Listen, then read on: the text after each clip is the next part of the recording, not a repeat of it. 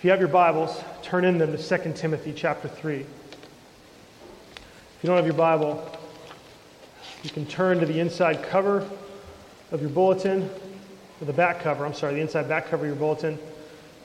We're just going to be looking at verses 16 and 17 today, but we're going to start the reading in verse 12 so that we can get the context.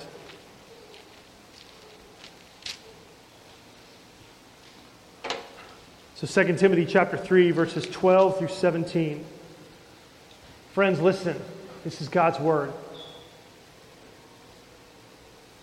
Indeed, all who desire to live a godly life in Christ Jesus will be persecuted, while evil people and impostors will go from bad to worse, being deceiving and being deceived. But as for you, continue in what you've learned and have firmly believed, knowing from whom you learned it, and how from childhood you have been acquainted with the sacred writings, which are able to make you wise for salvation through faith in Christ Jesus. All Scripture is breathed out by God and profitable for teaching, for reproof, for correction, and for training in righteousness, that the man of God may be competent, equipped for every good work. This is God's word.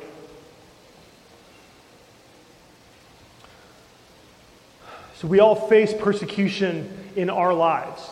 Okay, it doesn't look like the kind of persecution that we were just praying about, but it is real in our experience. And this is the definition of persecution that we've been using in our series. Persecution is pressure to turn down the volume on Jesus. Okay, it's pressures to turn down the volume on Jesus in our lives. So when people intimidate you, punish you, ostracize you, or harm you, so that you would tone down Jesus in your life, so that you would stop talking about him, or even disobey him or deny him. Right? That's what persecution is for us. And we've been talking about how important it is to be prepared for persecution. That's what Paul is doing for Timothy. He's preparing Timothy for persecution. And what we've seen so far in terms of how do we prepare, this is what we've seen. We need, number one, a discipleship community. Right? Verses 10 and 11. We need to talk with others about how to respond. We need to see the example of others so that we'll be able to know and have the strength to respond the right way. Second, we need a personal testimony. We need an experience and a relationship with God. This is verse 14. And when we looked at that our past and our present experience of God gives us assurance that he will be with us in the future. And then third, we need God's word. We need a lifelong relationship with the Bible that's full of both highs and lows. We saw that last week. Now, verses 16 and 17 are going to go deeper into this third area of God's word. It's our relationship with the Bible. And this is what we're going to see today. So if you want to take notes, this is the first blank. You're going to have to make a little editing mark there. But what we're going to see today is you need to focus on you and the Bible before the persecution. Okay? So focus on you and the Bible before the persecution. Okay? Before you respond to persecution, you want to become. Okay? The Bible gives you strength. It gives you confidence. It can give you hope to face anything that comes at you. And if you're prepared, it doesn't matter what comes at you in life. It doesn't matter what you face at work, at home, with friends, or with enemies. And we're going to see three reasons today why you should focus on the Bible. So our first point. The reason you should focus on the Bible is because the Bible, number one, is God's breath. The Bible is God's breath. This is verse 16. It says, all Scripture is breathed out by God. It's breathed out by God. Now, some translations say all Scripture is inspired by God. And that can be helpful. The church has talked about the inspiration of the Bible, meaning some things, but I think this is actually a more helpful translation. I think it's even better, this idea of being breathed out by God, because this verse isn't saying that the authors of the Bible felt inspired and so they wrote.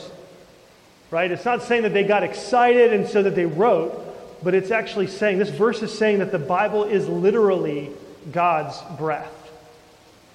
Okay, the words breathed out by God mean God's breath. God's breath is his words coming out of his mouth. right? And if you want to really experience what this verse is trying to say, then I want to invite you to take your hand, okay, and put it in front of your mouth, and I want you to whisper, "I had dinner yesterday." Just trying to think of something we could all say, right? Just whisper that to yourself. "I had dinner yesterday. I had dinner yesterday." Right? You see that? You can't speak without air coming out of your mouth, without breath coming out of your mouth. And so when Paul says here, all Scripture is breathed out by God, what he's saying here is that when you read the Bible, what you are reading is literally the words of God. This is the word that comes out of the mouth of God. Okay? This book, the Bible, okay, this is the covenant, right? This is the covenant document that God makes with his people. Okay, there are, and these are the terms, like the Bible, this is the term, these are the terms so that we can know God and we can know how to walk with him. Now, I know that some of you are maybe asking the question, wait, hold on a second. If you say that this is literally breathed out by God, I thought that it was written by human beings, right? I thought, aren't we reading this letter from Paul to Timothy? Like, how does that work? Well, the Bible talks about this. In 2 Peter chapter 3, verses 15 and 16, it says this. This is Peter writing now. He says, "Our beloved brother Paul also wrote to you according to the wisdom given him, as he does in all his letters when he speaks in them of these matters." There are some things in them that are hard to understand. So we can just stop there for just a sec. Have you ever had trouble reading the Bible?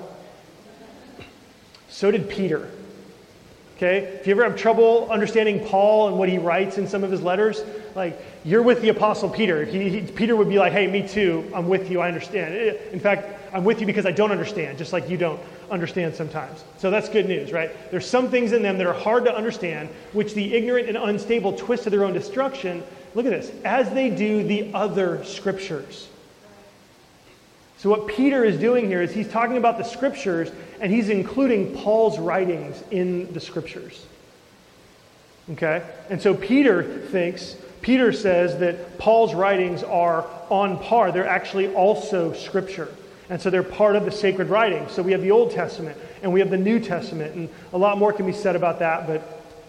But in terms of the issue of it being written by human beings, right, let's talk about that. Because Peter also says that. He addresses that. He says, "No prophecy of Scripture comes from someone's own interpretation. For no prophecy was ever produced by the will of man, but men spoke from God as they were carried along by the Holy Spirit." Okay, and so what happens here is that the people who wrote Scripture, they were actually indwelt in a special way by the Holy Spirit, and they were carried along by the Holy Spirit so that what they wrote was literally the breath of God. They wrote what God would have, or what God did want written. And so this is why the Bible is sacred. Right? We talked about the sacred writings in verse 15.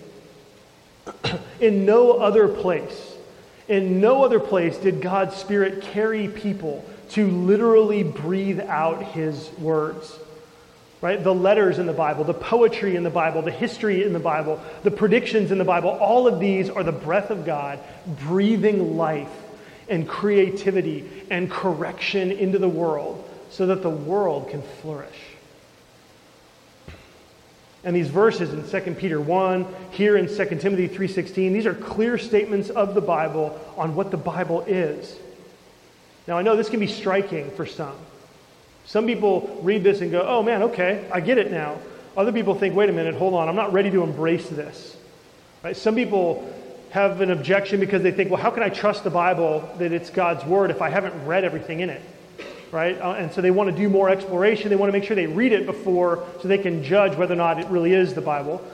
And then there's other people who say, "Well, hold on a minute, no, I have read it, and that's why I don't want to trust the Bible is written by God. Because if it was really written by God, then why would it say these things?" And I think it's important for us as a church family to recognize that it can take time for people to embrace the Bible as God's Word. It can take time for people to learn to trust it, to be able to devote their life or build their life around it. I think the key for getting to that place of trust, the key to getting to a place where you can trust that the Bible is God's Word, is to know the big picture message of the Bible. You have to understand that first and foremost, the Bible is a document that presents good news. That's what the word gospel means. Right? The gospel is the good news, and that's the main thread of the Bible story from beginning to end. And we can sum up the Bible story in 4 words, right? Remember this from last week? Right? These 4 words: creation, fall, redemption, and restoration.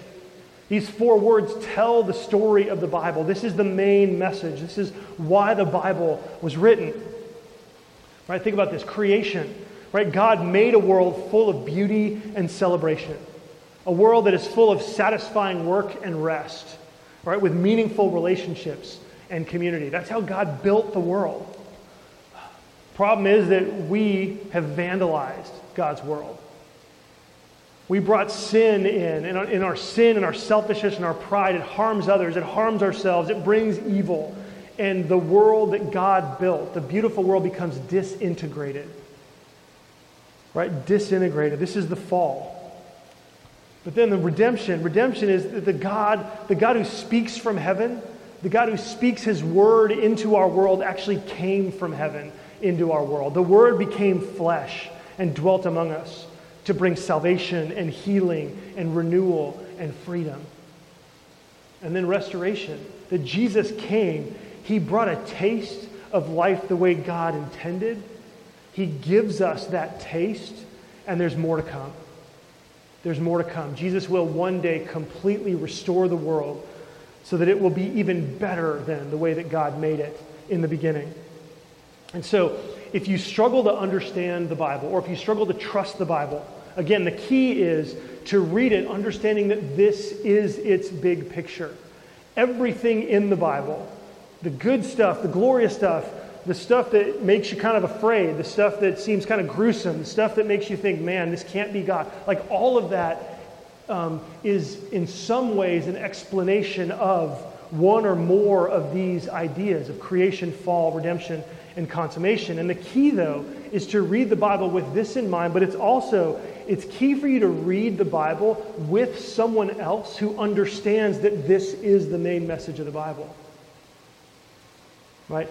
Most of the examples, even in the Bible, are not of people who can read it on their own and figure it out. Most people need help.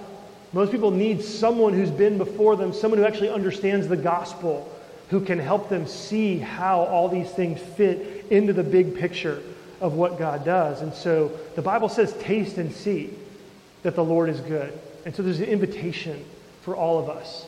So if you struggle to trust the Bible, I would encourage you to get with someone who understands it, someone who knows the good news, and read it with them in community. And so the Bible is God's breath. Second, the verse goes on to describe God's power. It says the Bible is profitable to make you wise. The Bible is profitable to make you wise is the second point. I really love this phrase in verse 16. It says the 2-word phrase, and profitable. And profitable. Paul has just said that the Bible is God speaking into the world. Right? The Bible is God's message. The Bible is God's presence even into the world. And not just into the world, but into your life. The Bible is God speaking into your life. And it's profitable? It's kind of a weird word, isn't it? Profitable. Is that the word that you would go to if the God of the universe were going to speak a message into your life? Would you say, oh yeah, and it's profitable? Not really the word that I would use. This is like the most unbelievable understatement in history. Right? Heck yeah, it's profitable. Are you kidding me? Of course it's profitable. This is God speaking into your life, and it's profitable for you. It's profitable, and the reason it's profitable is because it makes you wise.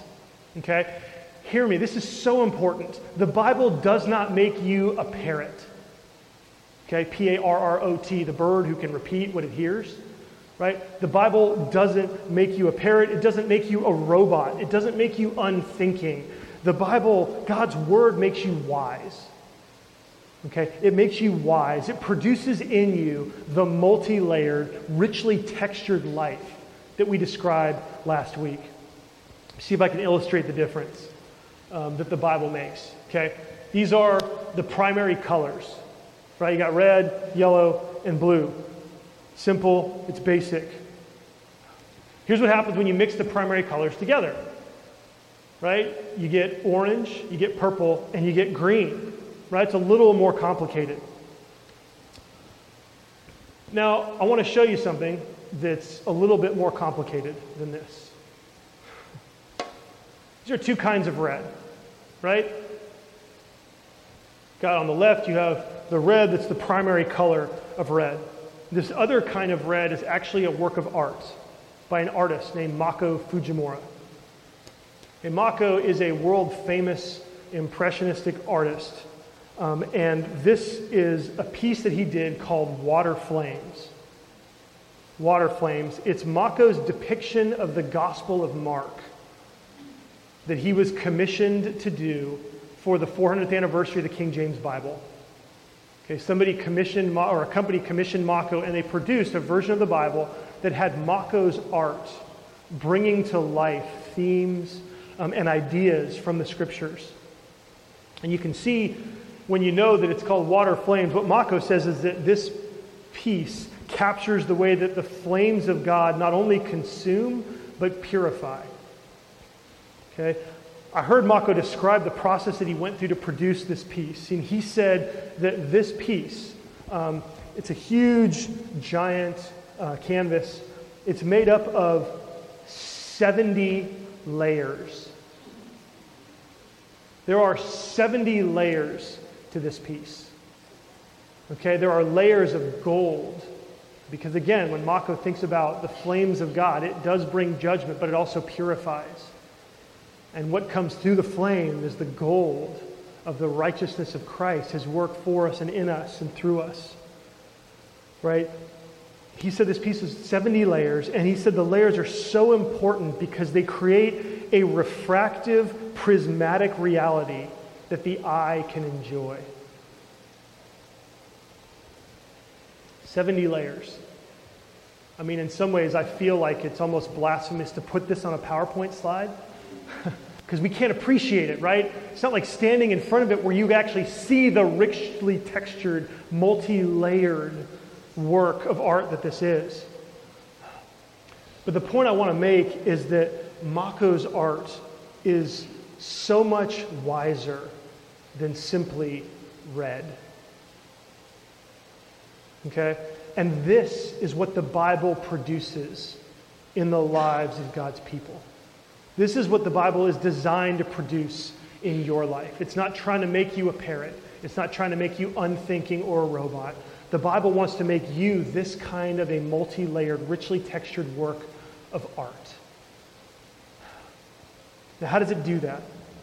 Well, this verse tells us. The rest of verse 16 tells us how it does this. It gives us 4 things that the Bible is profitable for. And what's amazing is that these 4 things actually line up with the 4-word summary of the main message of the Bible. Let me show you what I mean. It says that all Scripture is breathed out by God and profitable for teaching. Right? It's profitable for teaching. What does teaching do? Well, teaching gives us new ideas. Teaching gives us new concepts. It gives us a vision. Teaching brings beauty. It's creation. Right? That through the Bible, God creates in us an understanding of himself, an understanding of ourselves, an understanding of the world and other people. Right? Teaching brings forth the best of creation. Right? But not just teaching, also reproof. Right? Reproof is warning. It's confronting. Right? It's exposing sin. It's exposing things. It's talking against things that are wrong. And so reproof highlights the fall.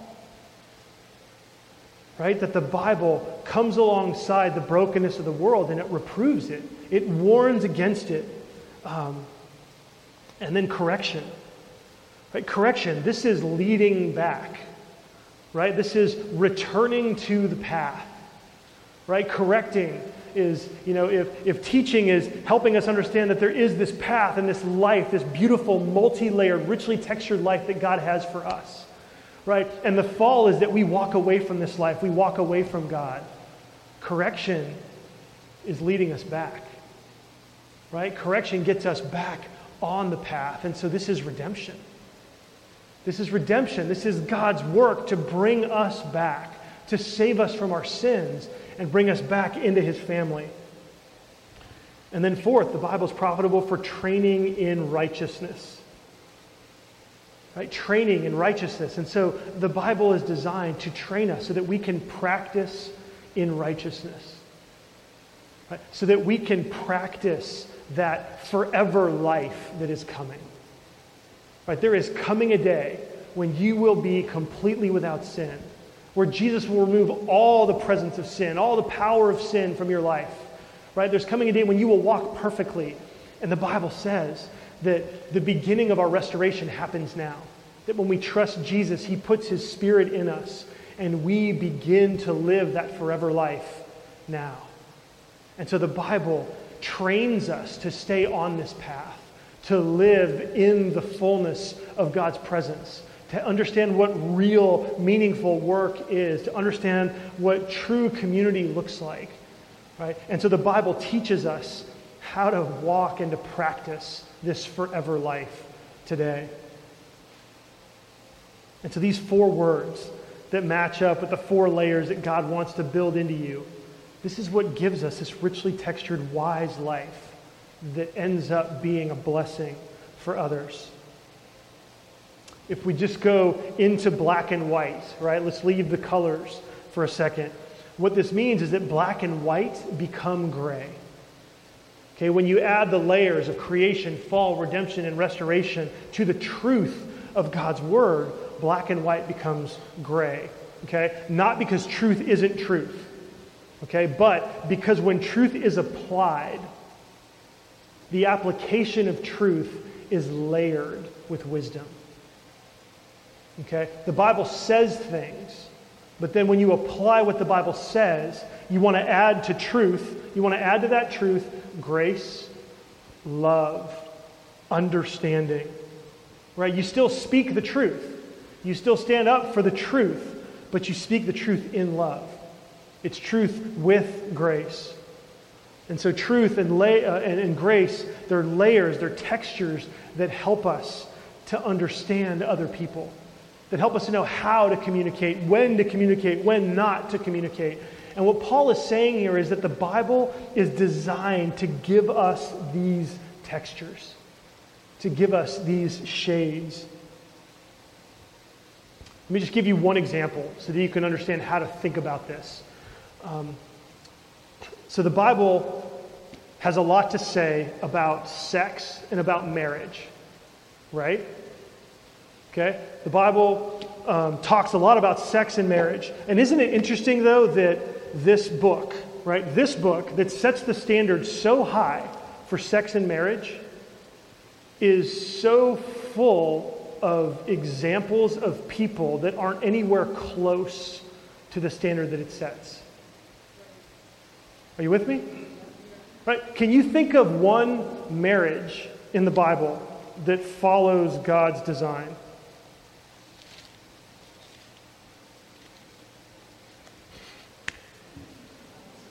Someone in the back, shout it out. Well, that's not a marriage. You said Christ in the church. That's what marriage is supposed to picture. Marriage is supposed to picture that reality of Christ in the church. You think of one marriage in the Bible that actually lives up to God's standard. Ruth and Boaz, good, there's one. Mary and Joseph, good. It's another one.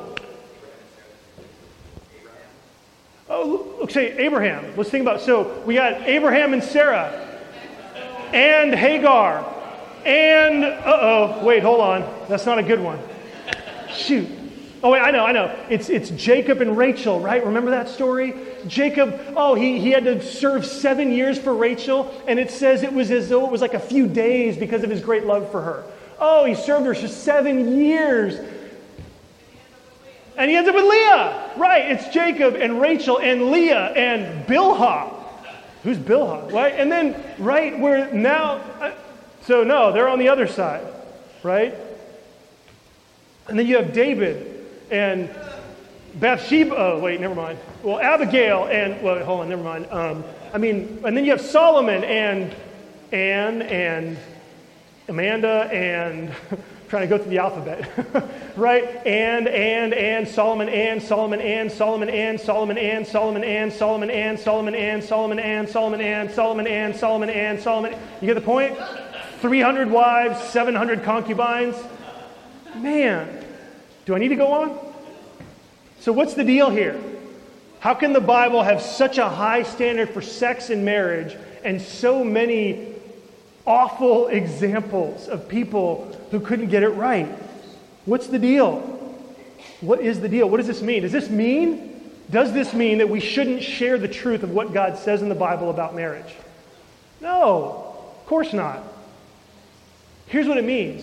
It means that God delivers truth to people.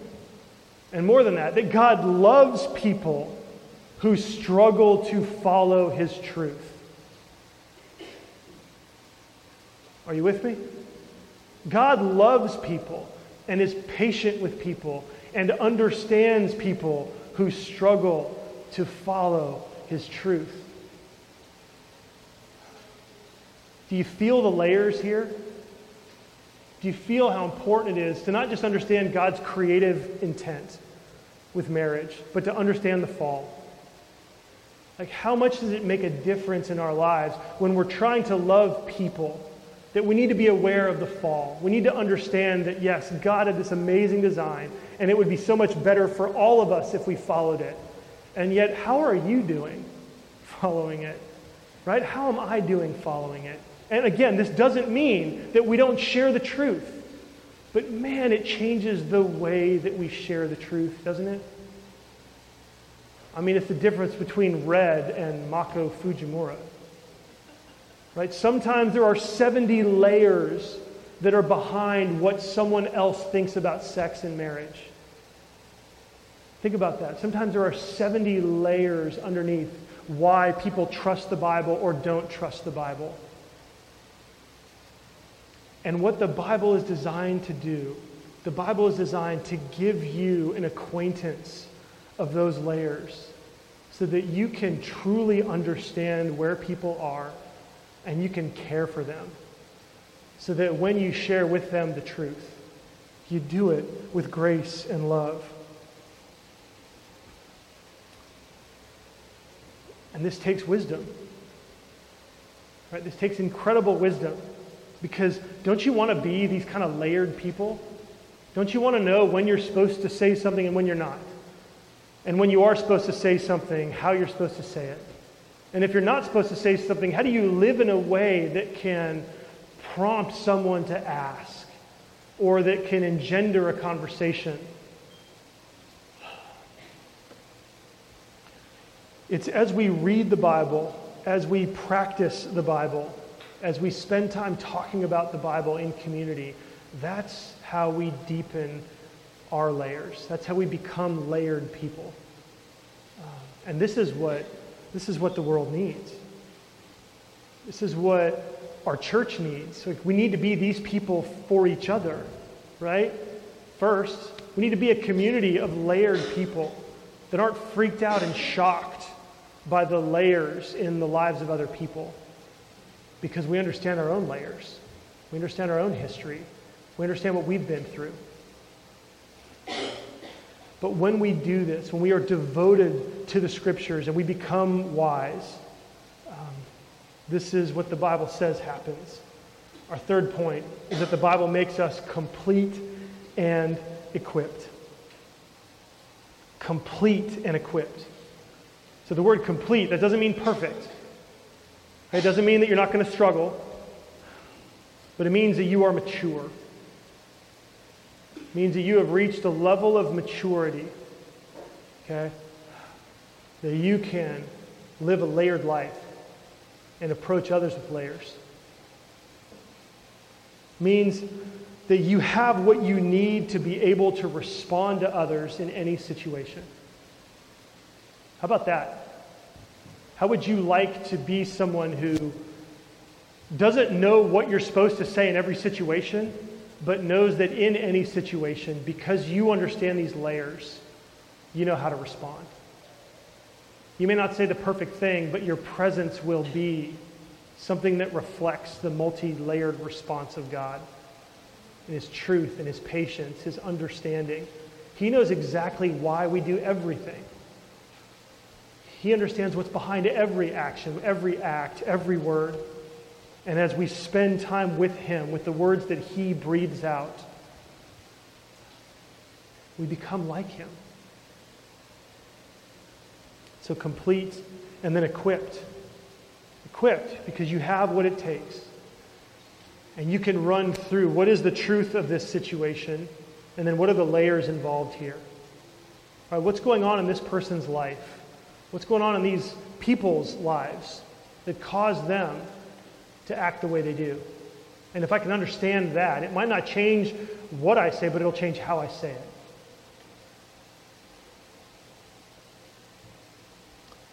And it's amazing because this is, it's these people, these layered people that are complete and equipped because they have been taught and they have been reproved. They have been corrected and they have been trained. Has the Bible done that for you yet? Has it taught you? Have you learned from the Scriptures? I think sometimes, like, understanding that we need to be reproved by the Bible is a big deal, right? That we would be humbled by the fact that we don't know everything, right? That we'd be humbled because in our own life there have been things that we have done, things that we continue to do that aren't pleasing to God. When we have been reproved, that humbles us and enables us to understand others, right? Have you been corrected by Jesus? Do you have a Christianity where as long as Jesus says what you think is right, you're willing to follow Him? I mean, that's a subtlety that can creep into our faith, right? That I know better, I know what the truth is, and if the Bible doesn't agree with me, then it must be wrong. That part must not be breathed out by God. Have you been corrected, led by Jesus? And have you been trained? Like, are you growing and maturely putting the righteousness that's revealed in the Scriptures into practice in your life? And I want to encourage you, the way that this happens is by giving yourself to God's Word. Devote yourself to God's Word. We have a tool that we use, City Bible Reading. We have communities that look at City Bible Reading regularly so that you can do this with other people. Man, I would hope and pray that these verses, that the God who breathed these verses into the Scriptures would breathe a desire into you to say yes to the Bible. To say, yes, I want to understand this. I want to go deeper. God, I want to know more of who you are. I want to understand how these 4 layers can help me wrap my mind around all that's in the Bible. Would you commit to the Scriptures and then commit to community? Don't do it on your own. You can't. You can't. I can't. I've been doing this for a long, long time, and I can tell you that one of the things that has characterized my own relationship with the Bible is that I have always kept people in my life who know more than I do and can continue to teach me things that I don't know. It's all of us. We all need to be doing this in community. Let's pray together.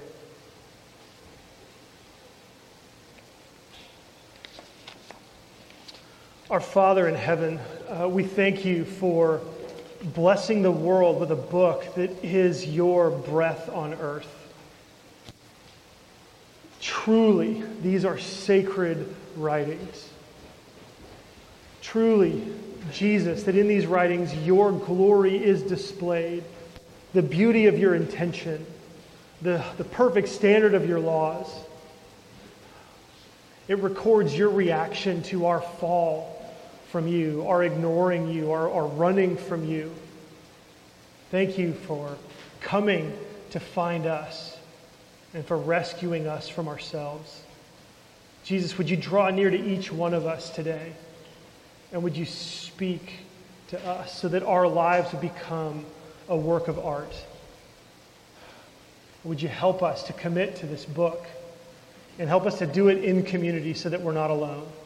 Jesus, we confess that none of us can do this on our own. We need you to teach us, and we need others to help us to be able to walk and understand who you are.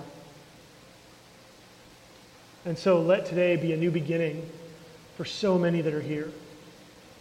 And we pray that you would meet us this week as we devote ourselves to your word. We pray this in your name. Amen.